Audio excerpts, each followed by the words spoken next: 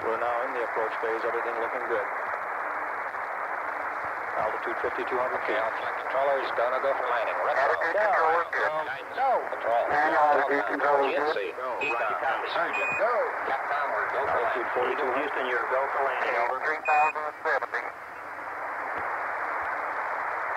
Roger, understand. Go for landing. 3,000 feet. Program along. Welcome to the Alien Probe Podcast. Canada's Deputy Minister within its Department of Natural Resources is to prepare a report regarding any incidents involving drones or UAPs. The Deputy Minister will also consider reaching out to the U.S. Nuclear Regulatory Commission to better assess the nature and extent of UAP and how it is handling such reports and investigations. These actions were requested on March 2nd by a Member of Parliament, Larry Maguire, Vice Chair of the Canadians Parliament Standing Committee on Natural Resources. With current tensions with Russia escalating, it seems that Maguire is keen for Canada to work with its U.S. allies to investigate any incidents of UAP or drones around nuclear installations. I'm Doug, and joining me today on the Alien Probe Podcast is Dr. Bill. Hello. What's up, Bill? Hey, what's up? What's going on? Nothing much. How about you? We've just... It's freezing. Oh, is it cold there? Wow. It's like in the 50s. Debbie just took the dog out for a walk. It was kind of cold.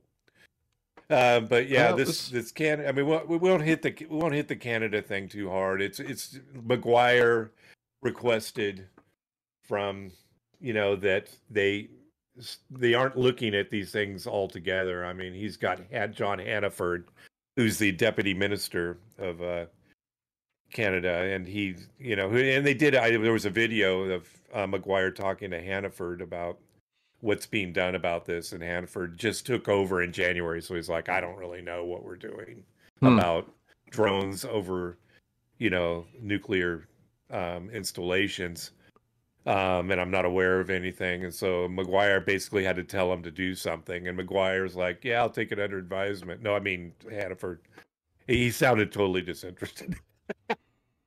I'll take it. They're going to talk to people at NORAD and things in the U.S. I mean, we're not going to go into this in great depth. I just thought it was a nice anecdote that they're at least looking into it. And then, with the Ukraine, nuclear power plant attack, are the drones over there? And are the drones, are they UAP? We say UAP, they're just unidentified flying things.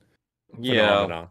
Well, the Ukraine nuclear power plant. You mean the Russians were shelling the nuclear power plant?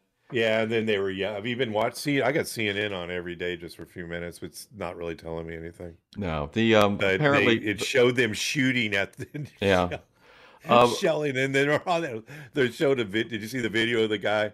Stop shooting. I saw something about that. The what I saw was You're that gonna ruin the whole. You're gonna ruin the whole region. Yeah, this thing blows up. I guess a bunch of Ukraine soldiers went into the training building at the nuclear power plant. I think there's 5 or 6 reactors there, and started shooting at a Russian patrol from a building in the facility, and then of course the Russians started shooting back. So yeah. it was designed to do something. I don't know. They're still trying to get NATO to help out. I was like, I'll send you. And we're like, nah, I don't think we want to do anything. We're doing something. I don't know what it is. It's crazy. I saw a bunch of, shoulder-fired missiles. What are those? The javelins. No, they're the different javelins, ones. or they were just those things they were using in Afghanistan. What are those? The little RPGs. Yeah. They had like 100 of them against this fence, and I'm like, okay, I don't know what's going to do laying against that fence, but. Yeah, maybe somebody's sending them those. I don't know who makes those. I thought the Russians made them.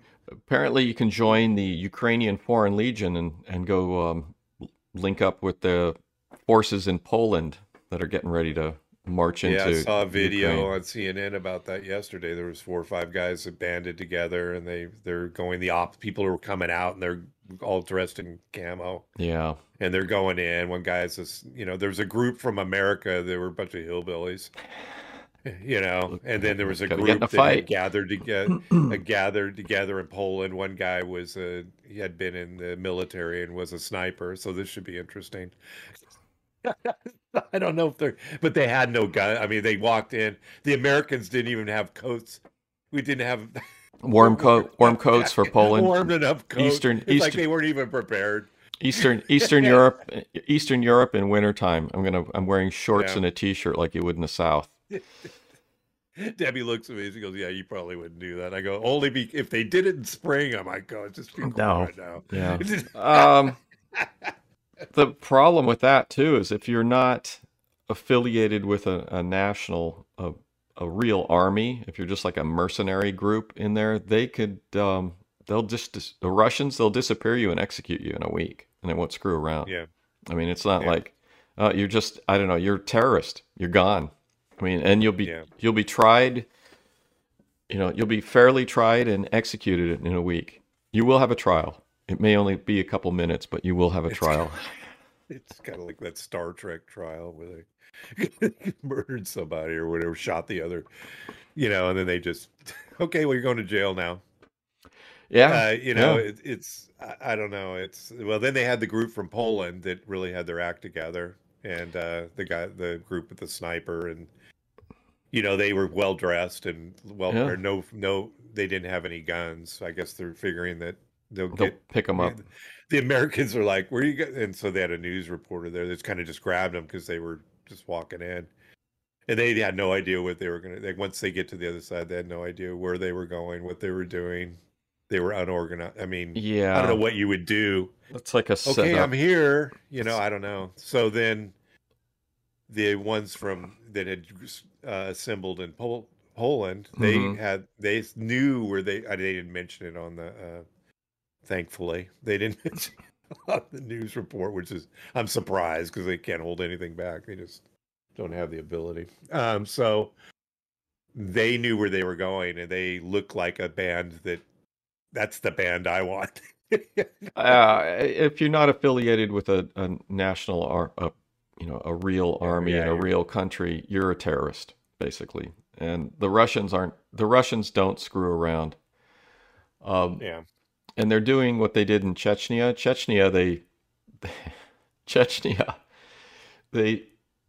They lost 6,000 troops in Chechnya and pacified that place. And what happened, I don't know a lot about it, but they went into like one city surrendered in Chechnya, and they said the city goes, "We surrender." And a brigade of Russian troops went into the city and were attacked, and they lost half a brigade in this city. So Russia pulled out, and they said, "Okay, we have a new policy. Our new policy is if a city surrenders, it's fine. We'll go in, we'll take over the government, we'll start running things. If they say they surrender and then they shoot any of our soldiers, we'll just pull out of the city and pound it into rubble with artillery." Which is what they're doing. Which it worked in Chechnya. And in Chechnya, it took 2 more cities. They did 2 more cities where the Chechnyans said, "Okay, we surrender." They went in, they shot at the soldiers, they pulled out, and they rubbled the towns. And after 2 towns, when a city surrendered in Chechnya, it really surrendered. And that's that. They learned how to do this in Chechnya, and they're just applying it in the Ukraine. The amount of disinformation is shocking that we're seeing. This isn't really relevant to us because we just use it as a communication tool, but Discord has a new policy on disinformation and misinformation.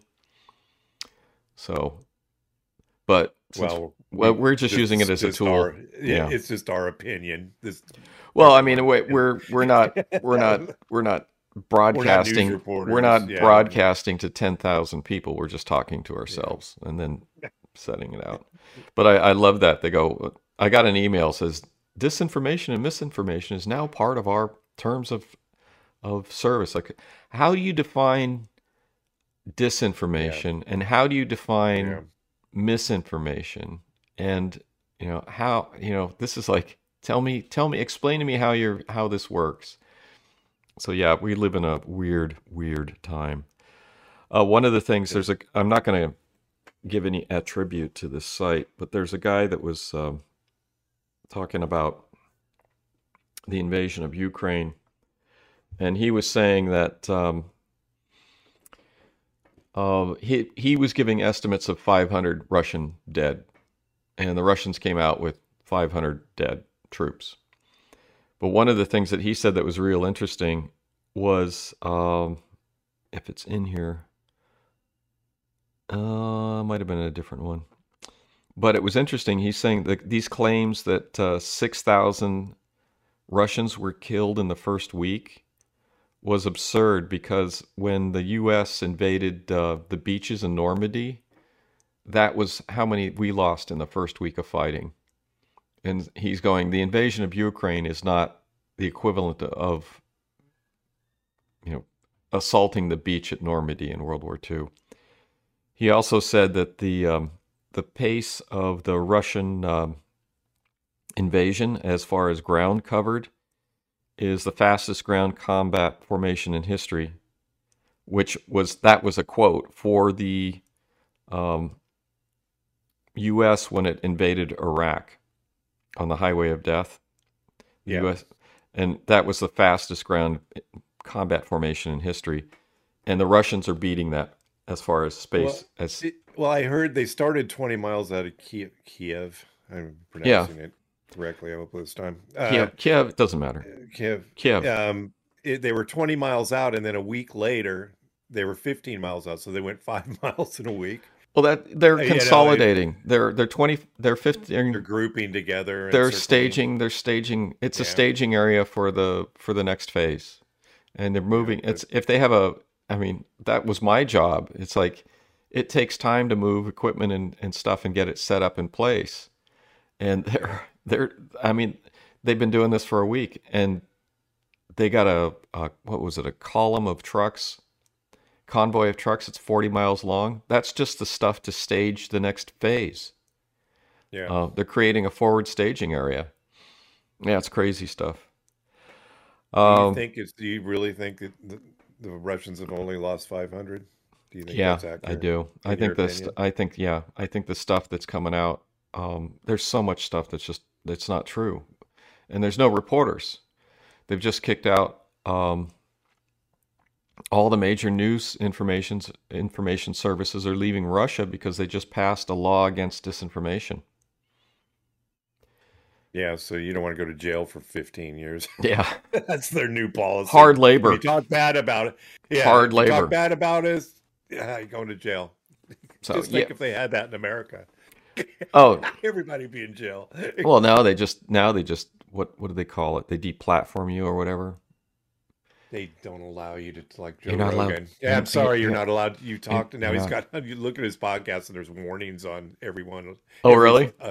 Not everyone, but certain of his episodes have this COVID warning thing. We want to warn you. Oh, yeah. We want to warn you that if you listen to this, you might actually hear something that you might find upsetting. Yeah, words may upset you.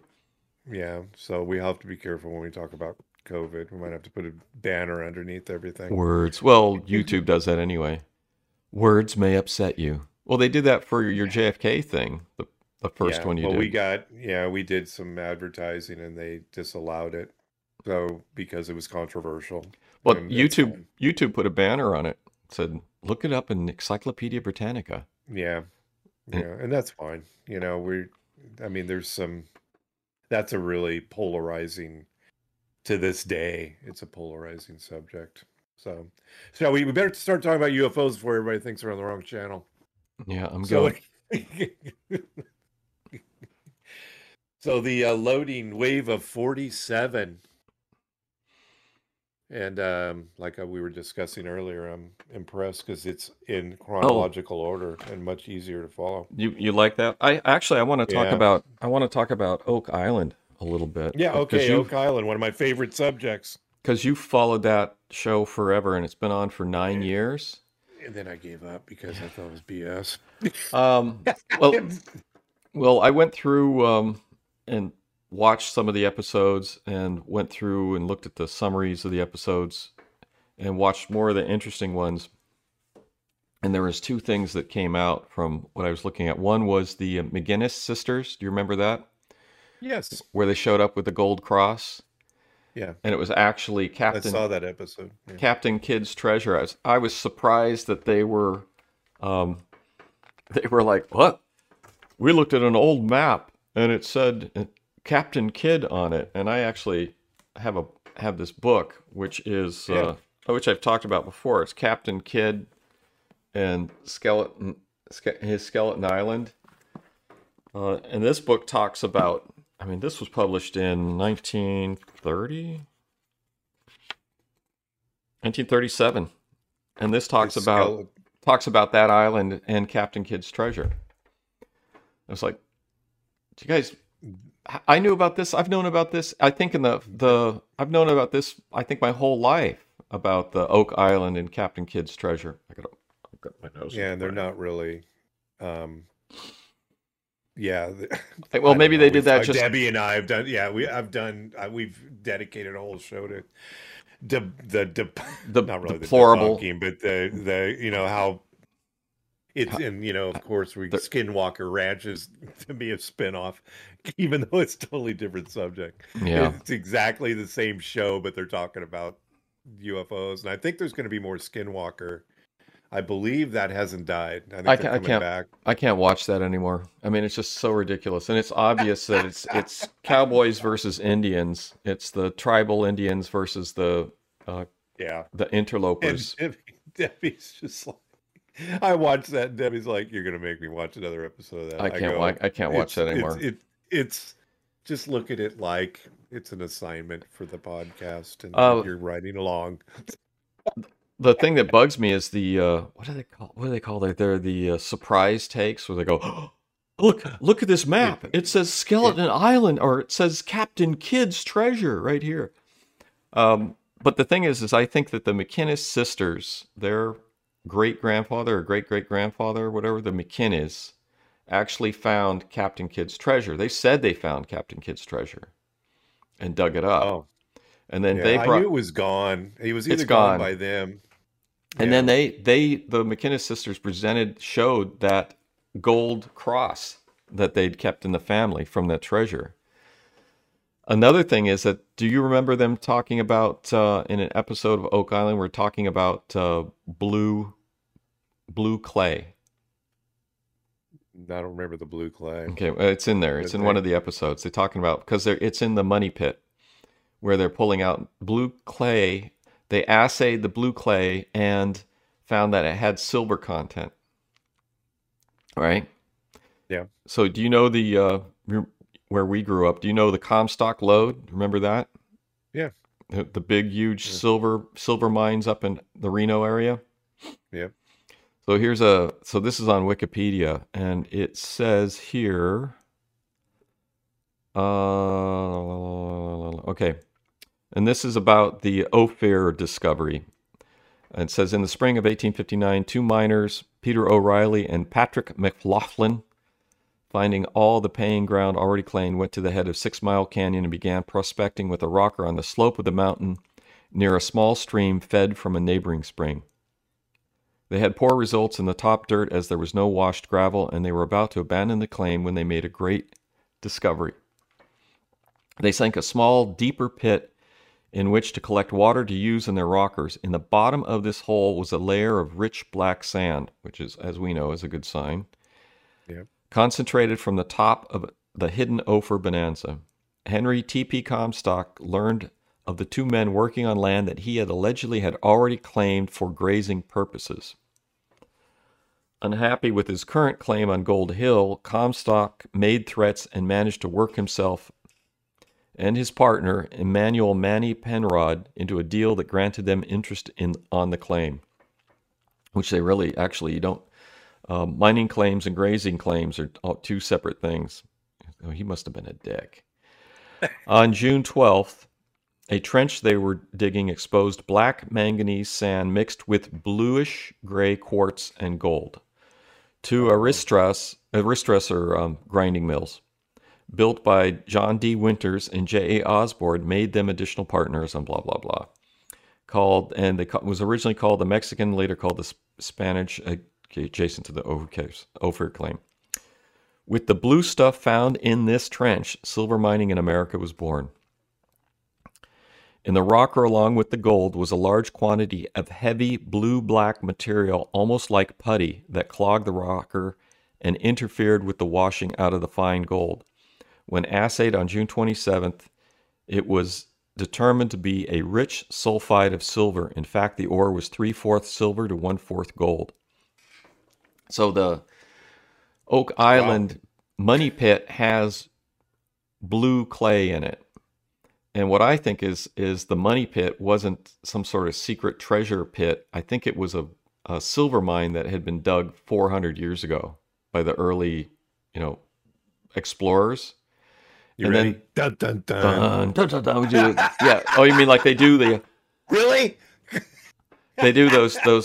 What do they call those? They call them the... Is there a name for that? Oh, it's like the I don't know. I want to say spit take. It's not a spit. Is this a pause for effect? So it's like a spit take. Oh, effect. Yeah, it's something. So I think it was a silver mine, and then the flood tunnels that came off the side were just Drains. not drains. They were air shafts for the mine. Oh, really? Yeah. Because you need the air shafts for. Were they not underwater? When was the water come? I don't know. Either they built dams to keep the water out so they could build the ventilation shafts, or the sea level was lower. They do say that sea level has been rising.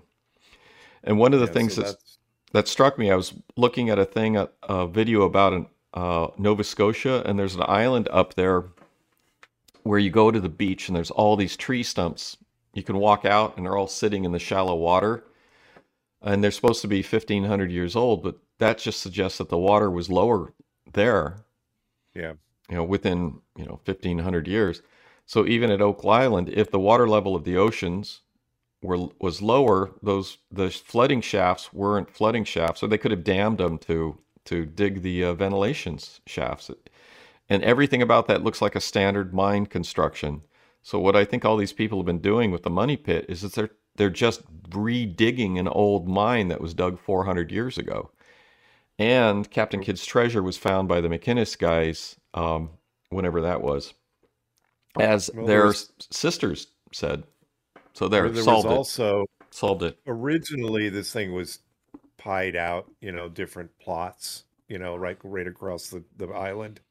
Different people would own different sections. Yeah. And there was a African American gentleman that bought one ages ago, and they surmised one of the. Oh yeah, I remember that. That he found it. I mean, they surmised that he found it. I think the McGinnises found some, and this guy, I saw that too. This guy, I think, found some too, because he became very wealthy, and nobody could understand how.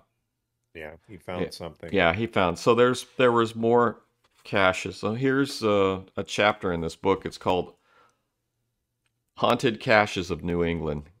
So that you can't read. Oh, wow. Yeah. So there's a lot of stuff. More, I'm going to talk about stuff that I haven't read. The Dunderberg Mountain Mystery. I gotta read this. An Unknown Treasure Wreck. Captain Treasure's Hidden Island Chart, which was found in his trunk, his chest. So it's a great book. Great sort of Captain Kidd book. I mean, I love the story, but I think they've... I just can't. It's another one of those. They just keep 9. They're beating it, and then they spun off another show. Yeah, they're looking at other treasures, hidden treasures. Yeah, so 9 years. They can't find anything. 9 years. You found buttons and things we could probably find in our backyard. Let's just dig in an old silver mine that was dug out, played out 400 years ago for 9 years. Hey, they're making money. That's what they're doing. They're making a lot of money on it.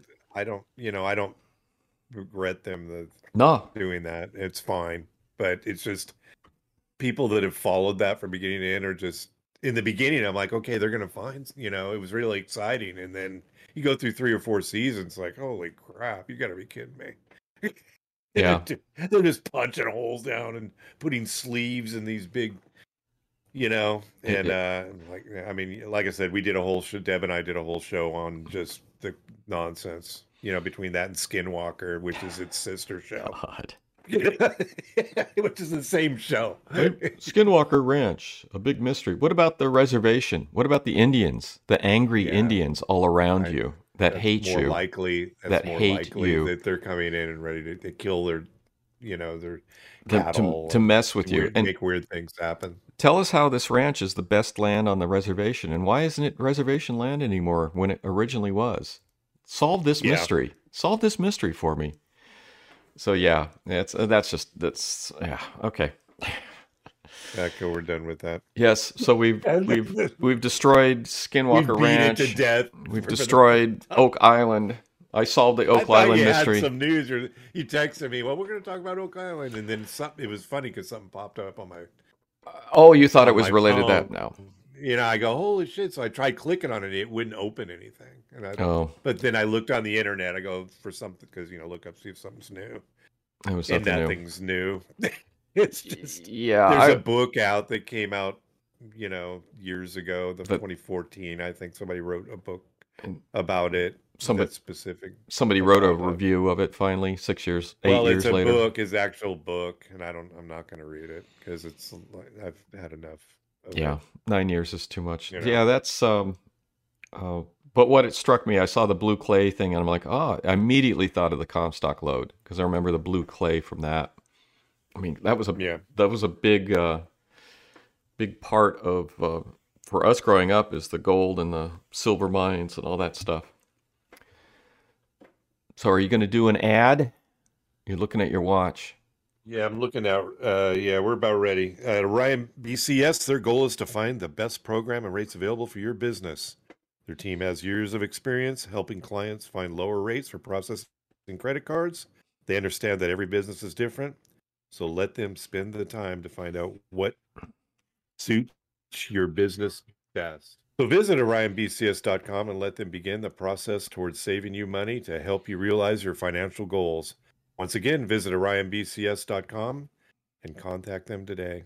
All programs of Orion BCS are subject to terms and conditions. Visit orionbcs.com for more details. Well, I butchered that ad.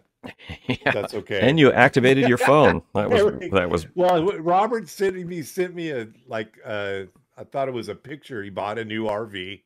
We're gonna say it on the show. Oh, he sent you. So he sent me. So I thought it was just a picture, but it's like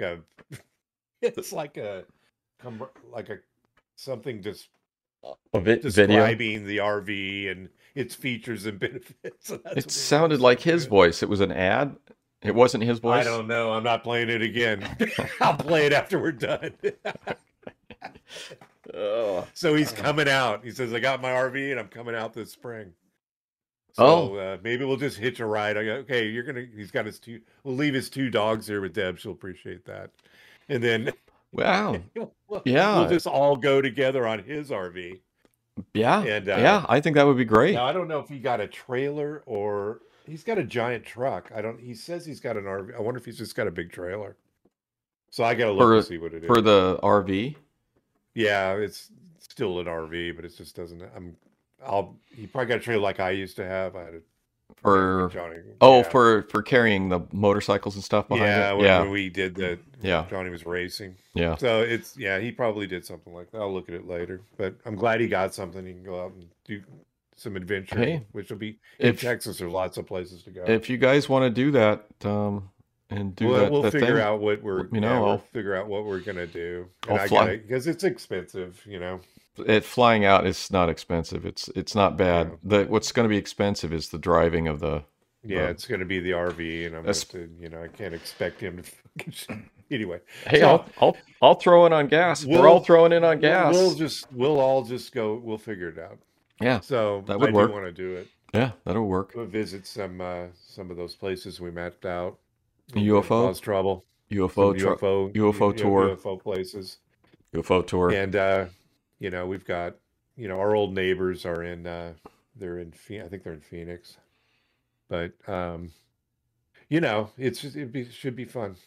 So the wave of 47, where we got off on The our Wave of tangent there. 47, and this is, I wasn't really sure why this was interesting until I read the first 2 chapters, and Alfred Loedding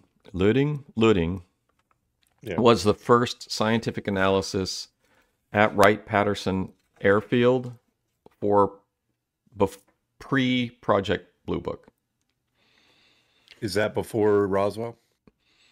Roswell is 1947, so he would have been there for if stuff was shipped from Roswell to Wright-Patterson in 1947. This guy would have been at Wright-Patterson, and he would have been involved in looking at the stuff.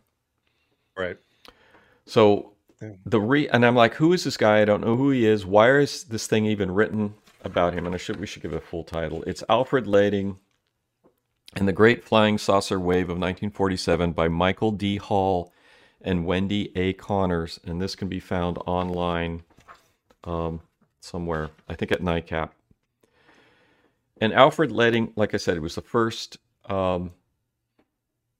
analyst for UFO, which they didn't call UFO, saucer sightings at Wright-Patterson Air Force Base. He was also an aeronautical engineer. And I made some notes. Visitors, Fort Minton, one thing, Russians. Oh yeah.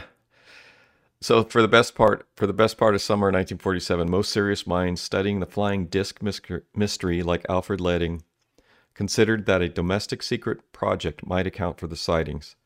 After eliminating that possibility, the foreign option was exhaustively explored. By 1948, foreign origin became a catchword for visitors from outer space, but in 1947 it meant one thing, only one thing: Russians. Russians. Dun dun dun. Dun dun dun. In fact, worries that the Soviet Union may have gleaned a Nazi superweapon at the end of the Second War remained in the minds of the Air Force officials up through 1952. But by late 1947, some aeronautical engineers, like Alfred Loedding, began to consider that flying saucers may represent intelligently controlled machines from another world. And this book basically is trying to explore his sort of intellectual journey on how he came to that decision. And even more interesting, this is from the preface of this thing. It said, they talk about Percival Lowell and looking at the saying he saw canals on Mars, and they always talk about Orson Welles and the Panic of 1938, which I don't think everyone makes a big deal about that. I don't think that's as a big deal as these books make out. And they say it fed the fury and fanned the flames of these 1940. That had one doesn't have anything to do with the other. It was so far. It's like 9 years later. It was 1938. I just think it was. They're saying, well, there was a panic of Orson Welles that caused in the War of the Worlds broadcast, and we don't want to cause a panic by recapitulating this alien invasion theme. And I can remember there'd be like TV shows and stuff where they would say, they'd be like docudrama type things. They would say, this is a docudrama. They'd have all these announcements like every commercial break. It says, this is not a real invasion from Mars. This is a docudrama. Do not panic. They didn't do that on that show? Yeah. Well, I mean, listened to the radio show. I love the movie, but I never listened to the actual radio show. If you tuned in late, I have. If you tuned in late to the Orson Welles radio, it's free. You can find it online. Oh yeah, and places. Yeah. If you listen to it, they do a nice introduction. It's Mercury Theater of the Air with Orson Welles tonight. H.G. Wells, War of the Worlds, and then they go into a guy's, and they have a ticking clock in the background, and the guy's looking through his telescope at the surface of Mars. He goes, what are these explosions on the surface of Mars? if you tuned in late to the show, you might think something weird is going on. But then Right. at some point they go to the break, and it's obviously it's a show and a commercial. So I don't know how big the panic was. I think there were people that did freak out, but I think it's the same as you see today, where it's like maybe a handful of people freaked out and it made the press, and then they blew it up into a bigger story than it actually was. And then You gotta this figure that the people that are listening to this are, at Bobby Joe's ranch. They're not phenomenally educated. I'm not saying they're dumb, but they're just not up to date on things. that's Like you aren't. That's the era. that's you don't know that's stuff. a big misconception. Our literacy rates in the United States in the 1930s and 40s were higher than they are now. People Well, were I'm just saying it with this topic. yeah, This I don't topic and this looking at the sky and seeing things that they think are UFOs that are actually balloons or Well, something else. there was a lot of that. So anyway, I think the War of the Worlds thing was blown out of proportion, and then the people in positions, the authorities, as a friend of mine used to say, when the authorities used to interfere with his farm, the position is that they think that people are stupid and they're going to freak out. These days, I don't know. I think people were more educated in the 30s and 40s. High school in the before the 1950s, a lot of high school educations were more rigorous than you'd have more of an education than you get now with a college education.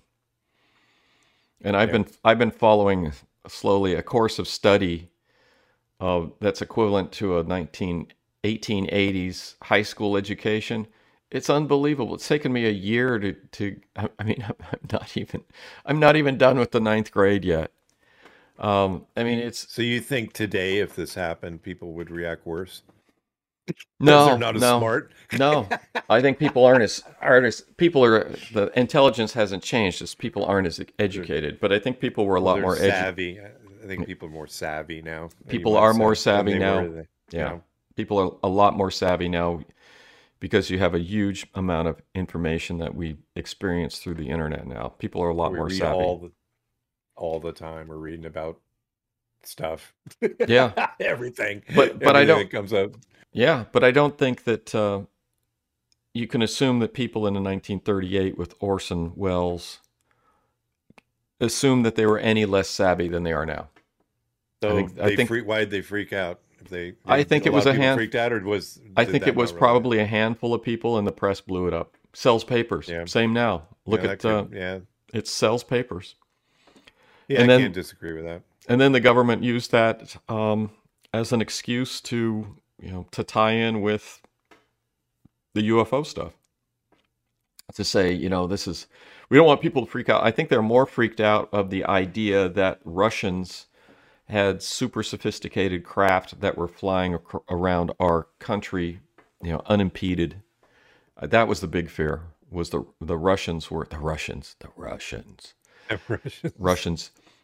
They were gonna invade our country. Yes, the Russians and the Uranian. I'm sorry, I mispronounced the countries. It's Urania, according to the president. The president. You're not Biden. He's the president. He's right. He knows the proper pronunciation of the country's name. It's Urania. I'm not really worried about them invading. I'm worried about them lobbing a nuclear weapon on us after we decide we've had enough and we forget it. We're just going to help, and then it's like, I don't know what's going on.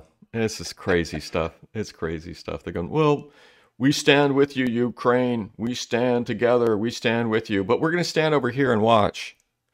It's like, yeah, it's like it's like your friend gets in a fight at the bar.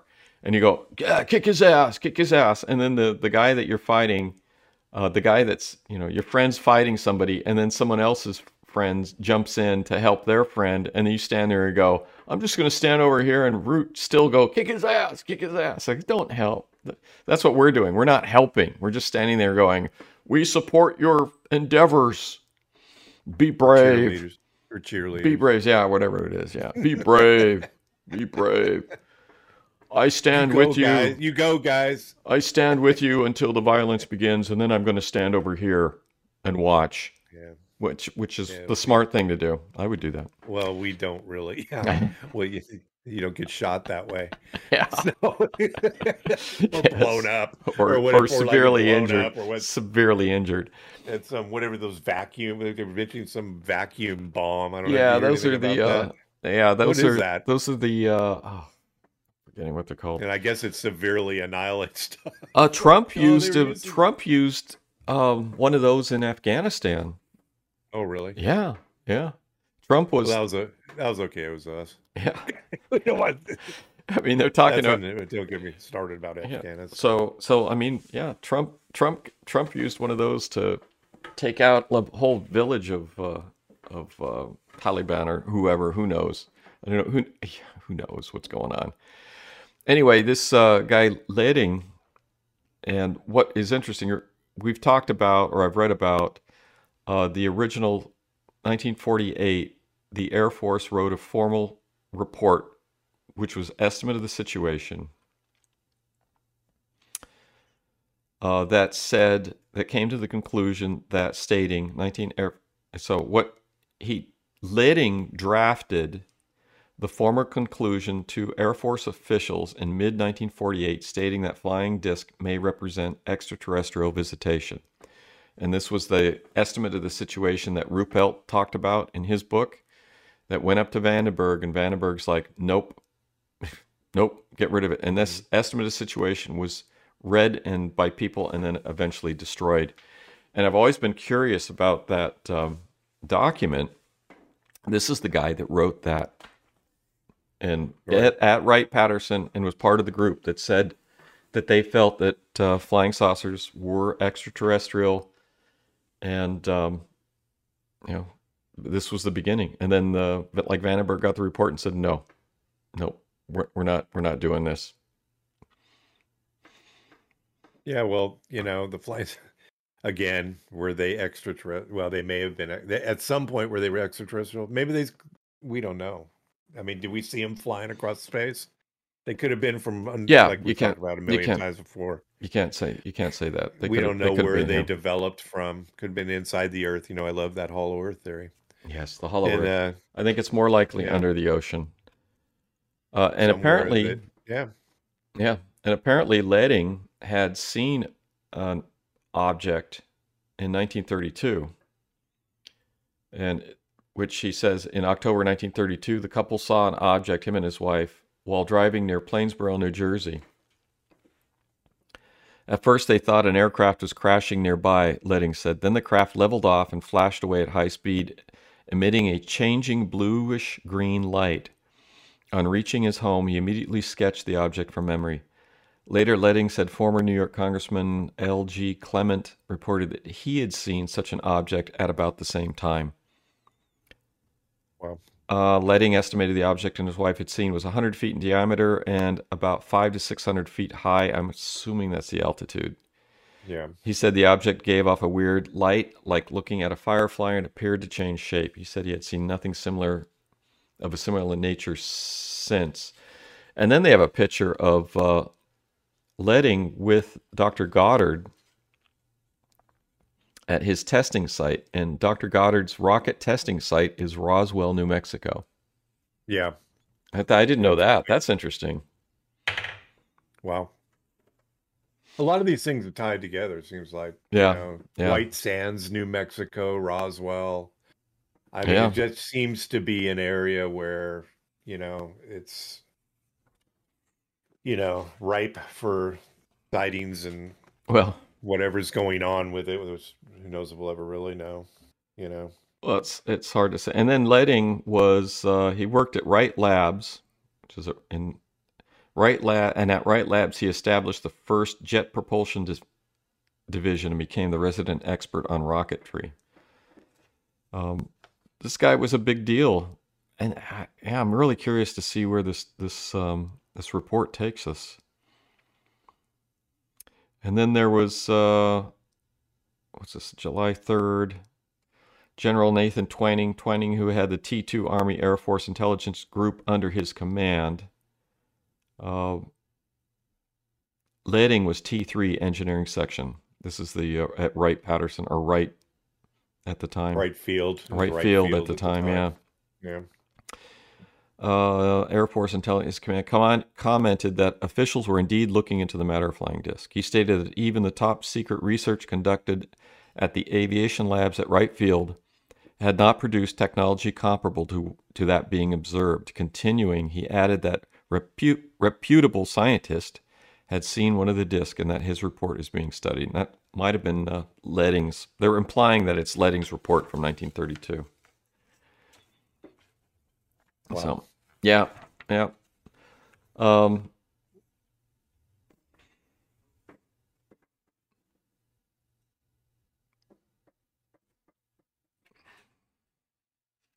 So you want to talk about anything else about the Loedding? Oh, I got more. Loedding. Oh, I got plenty more. I got plenty more. He did like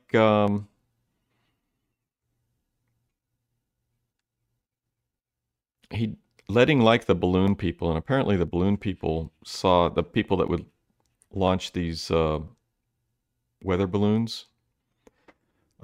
He liked them because I guess they would they were good observers. They would use the those instruments to measure the height and angle of the balloon trajectories, and consider them very good, I guess, observers of unusual phenomenon. One of the things that we should remember is that in 1947, aircraft could not yet attain reliable means of reaching supersonic speeds. That was just the rocket-powered planes were doing at that point, like the was it the X-1 with Chuck Yeager? Yeager, who always talked real slow. Be calm while flying the aircraft. Unless you talk about, like you're from the South. Yes, that became a standard pilot sort of way of talking. Everybody be calm. No matter what's happening. No matter what's happening, you got to talk real. If you're in a flat spin at 40,000 feet, I'm in a flat spin. Your face is pressed against the windshield. And my head is on fire. Like Yeager. But I'm calm. Yeager, when he had to bail out, his head was on fire. Oh my God. Oh man. He's my hero. Yeah, awesome. He is awesome. He was absolutely awesome. My head is on fire. I'm going to bail out of the aircraft at this point. At this time. Yes. This time, I think it would be appropriate for me to exit the aircraft. Altitudes we had planes that couldn't really achieve altitudes above 40,000 feet or develop methods to hover. This document says that thus in 1947 has become a very important period to study.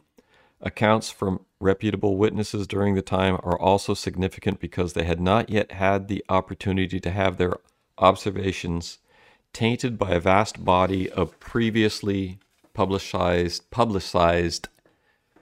UFO lore. I mean, now we're influenced. We have all these preconceived notions about this stuff. And we're no closer to finding the truth than we were then. That's at least the public isn't. I mean, I don't know what the military has. Well, I mean, I've been reading this. I'm still reading this book, Watch the Skies, a chronicle of the flying saucer myth by Curtis Peebles. Watch the skies. Watch the skies. Watch the skies. The thing was awesome. Yes. I got that from the library. I haven't watched it again yet. There was the Condon report, which was supposed to look at this, and it was a scientific investigation of unidentified flying objects, and they came up with the conclusion that there was nothing to it. That was supposed to wrap it up. And here we are. The Condon report came out in 1969, and here we are 43 years later, and the government is looking back into this stuff again. It's like I don't know. But then there was reports in 1975 that the Air Force was still looking into UFOs. So there's all this stuff. But the Condon report had an interesting. This is an aside from the Loedding report. The Condon report, before they initiated the study, that there was a memo that came out, and this caused a bit of a stink with the Condon report and its supposed unbiased look at UFO things.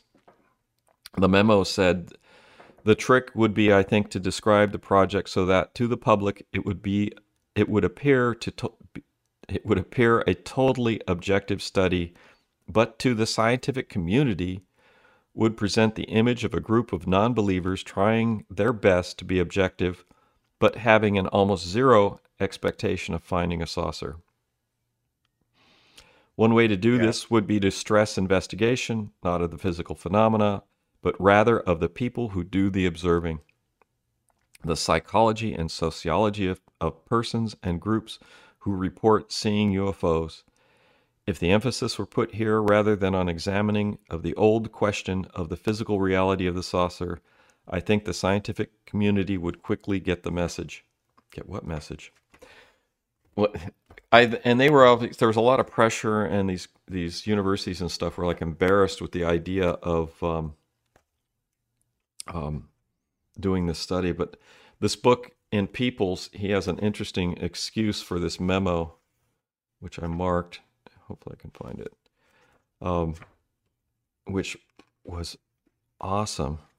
His excuse.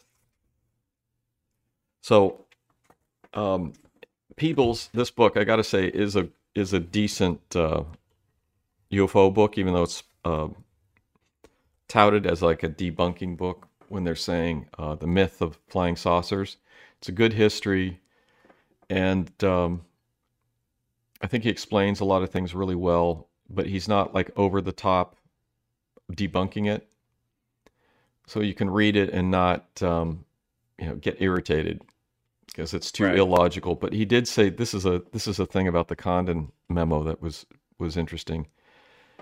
There is a final note. The public controversy over the Condon study always centered on the use of the word trick in Lowe's memo, which I just read.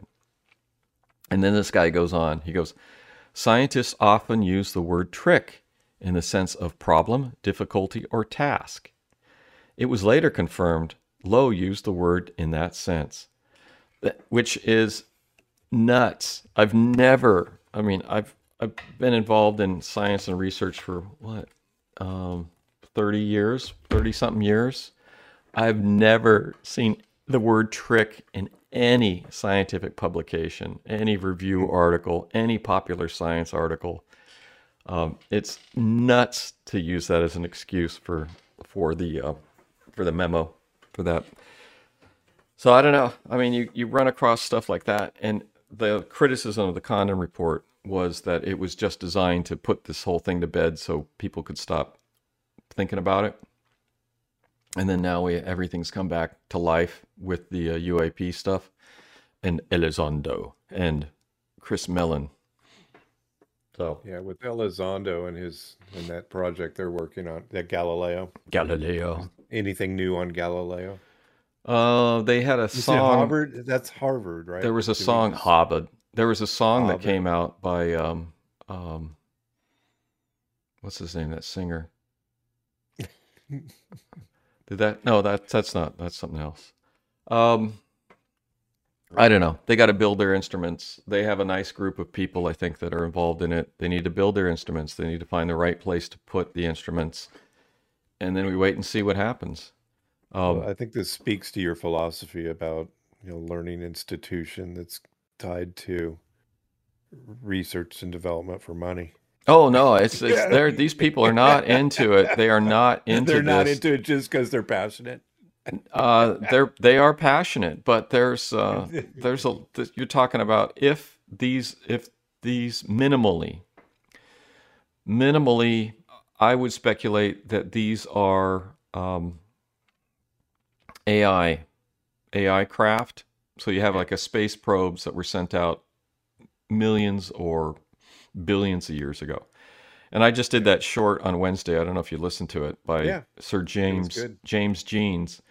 And the reason I did that is because, as he points out, we're at the beginning of our trajectory as a civilization and as a species. We've only been around for, at this, as he says, a civilized level for 10,000 years. We have hundreds, millions of years ahead of us. This is the dawn of our, trajectory in this galaxy. But there's a philosophy that we've been wiped out. The civilization's been wiped out like 4 times. Could be already. Could be and then redone, and then wiped out and redone. We could have made it this far before, and then I would say it's a possibility that it's happened. It could easily have happened 3 times. So you figure the human species in this form, as we are now,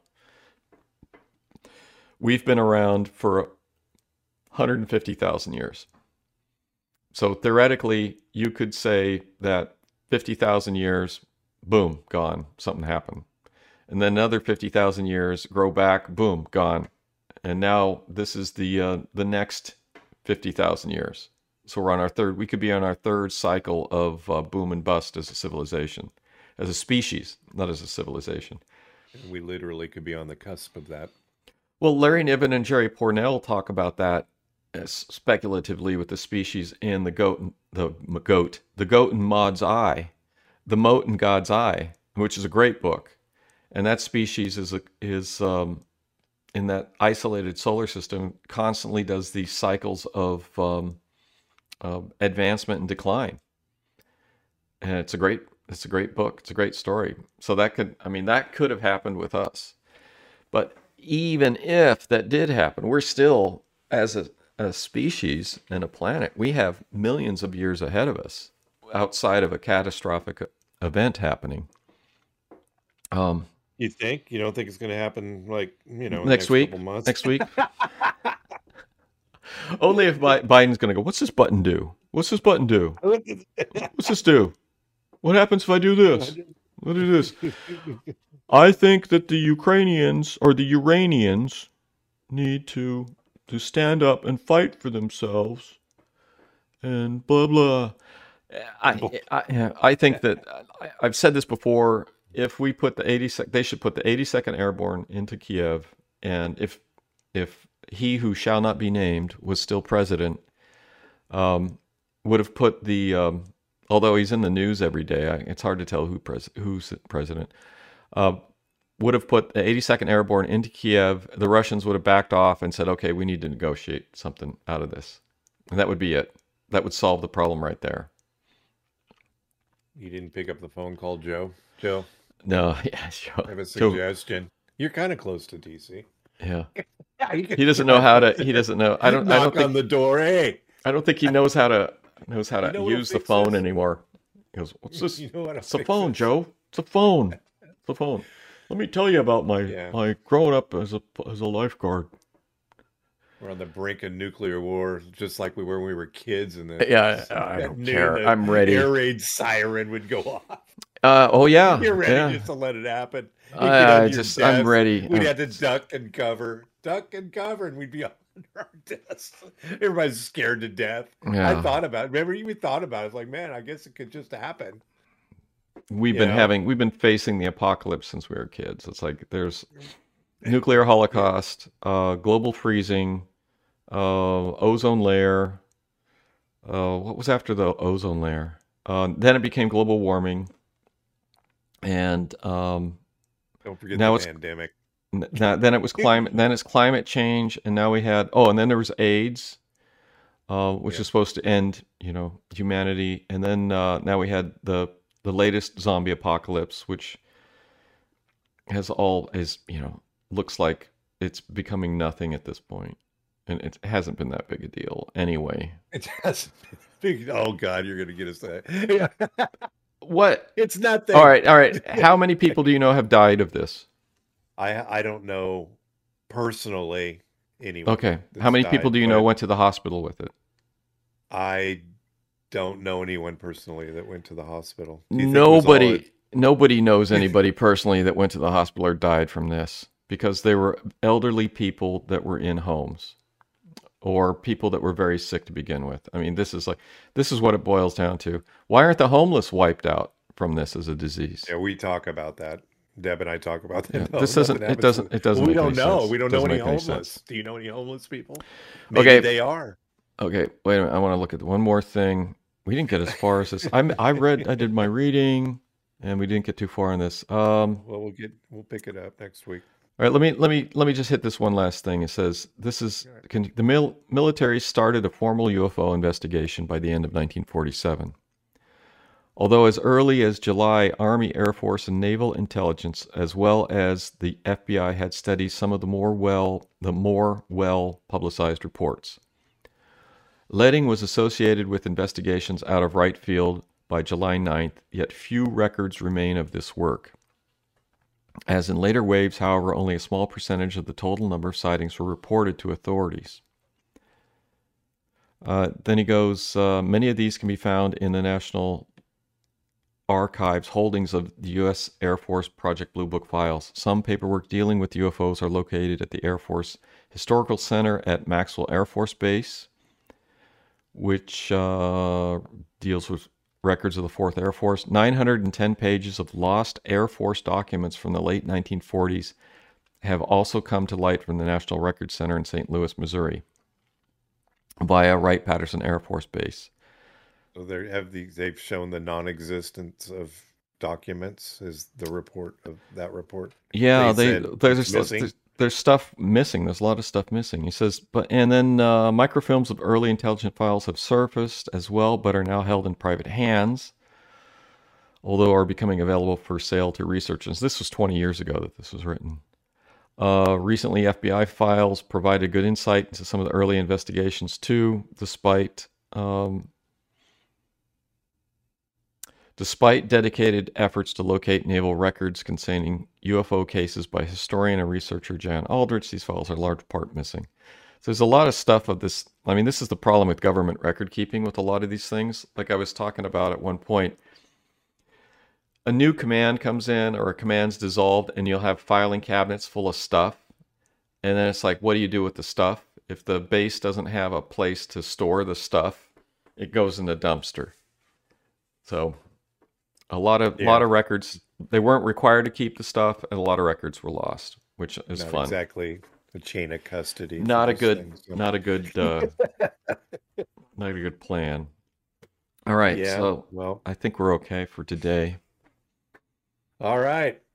Thanks for listening to the latest episode of the Alien Probe Podcast. We welcome comments, questions, or requests to alienprobepodcast@gmail.com. Visit us on Facebook at alienprobe.net. Excuse me, that's our web. Visit us on Facebook, alienprobe.net is our website, sorry. Twitter and Instagram at alienprobepod. Also, catch us on YouTube at Alien Probe Podcast. Thanks, Dr. Bill, and thanks to our senior producer, Robert Anthony, and we will see you next weekend. Okay. See ya. Bye-bye.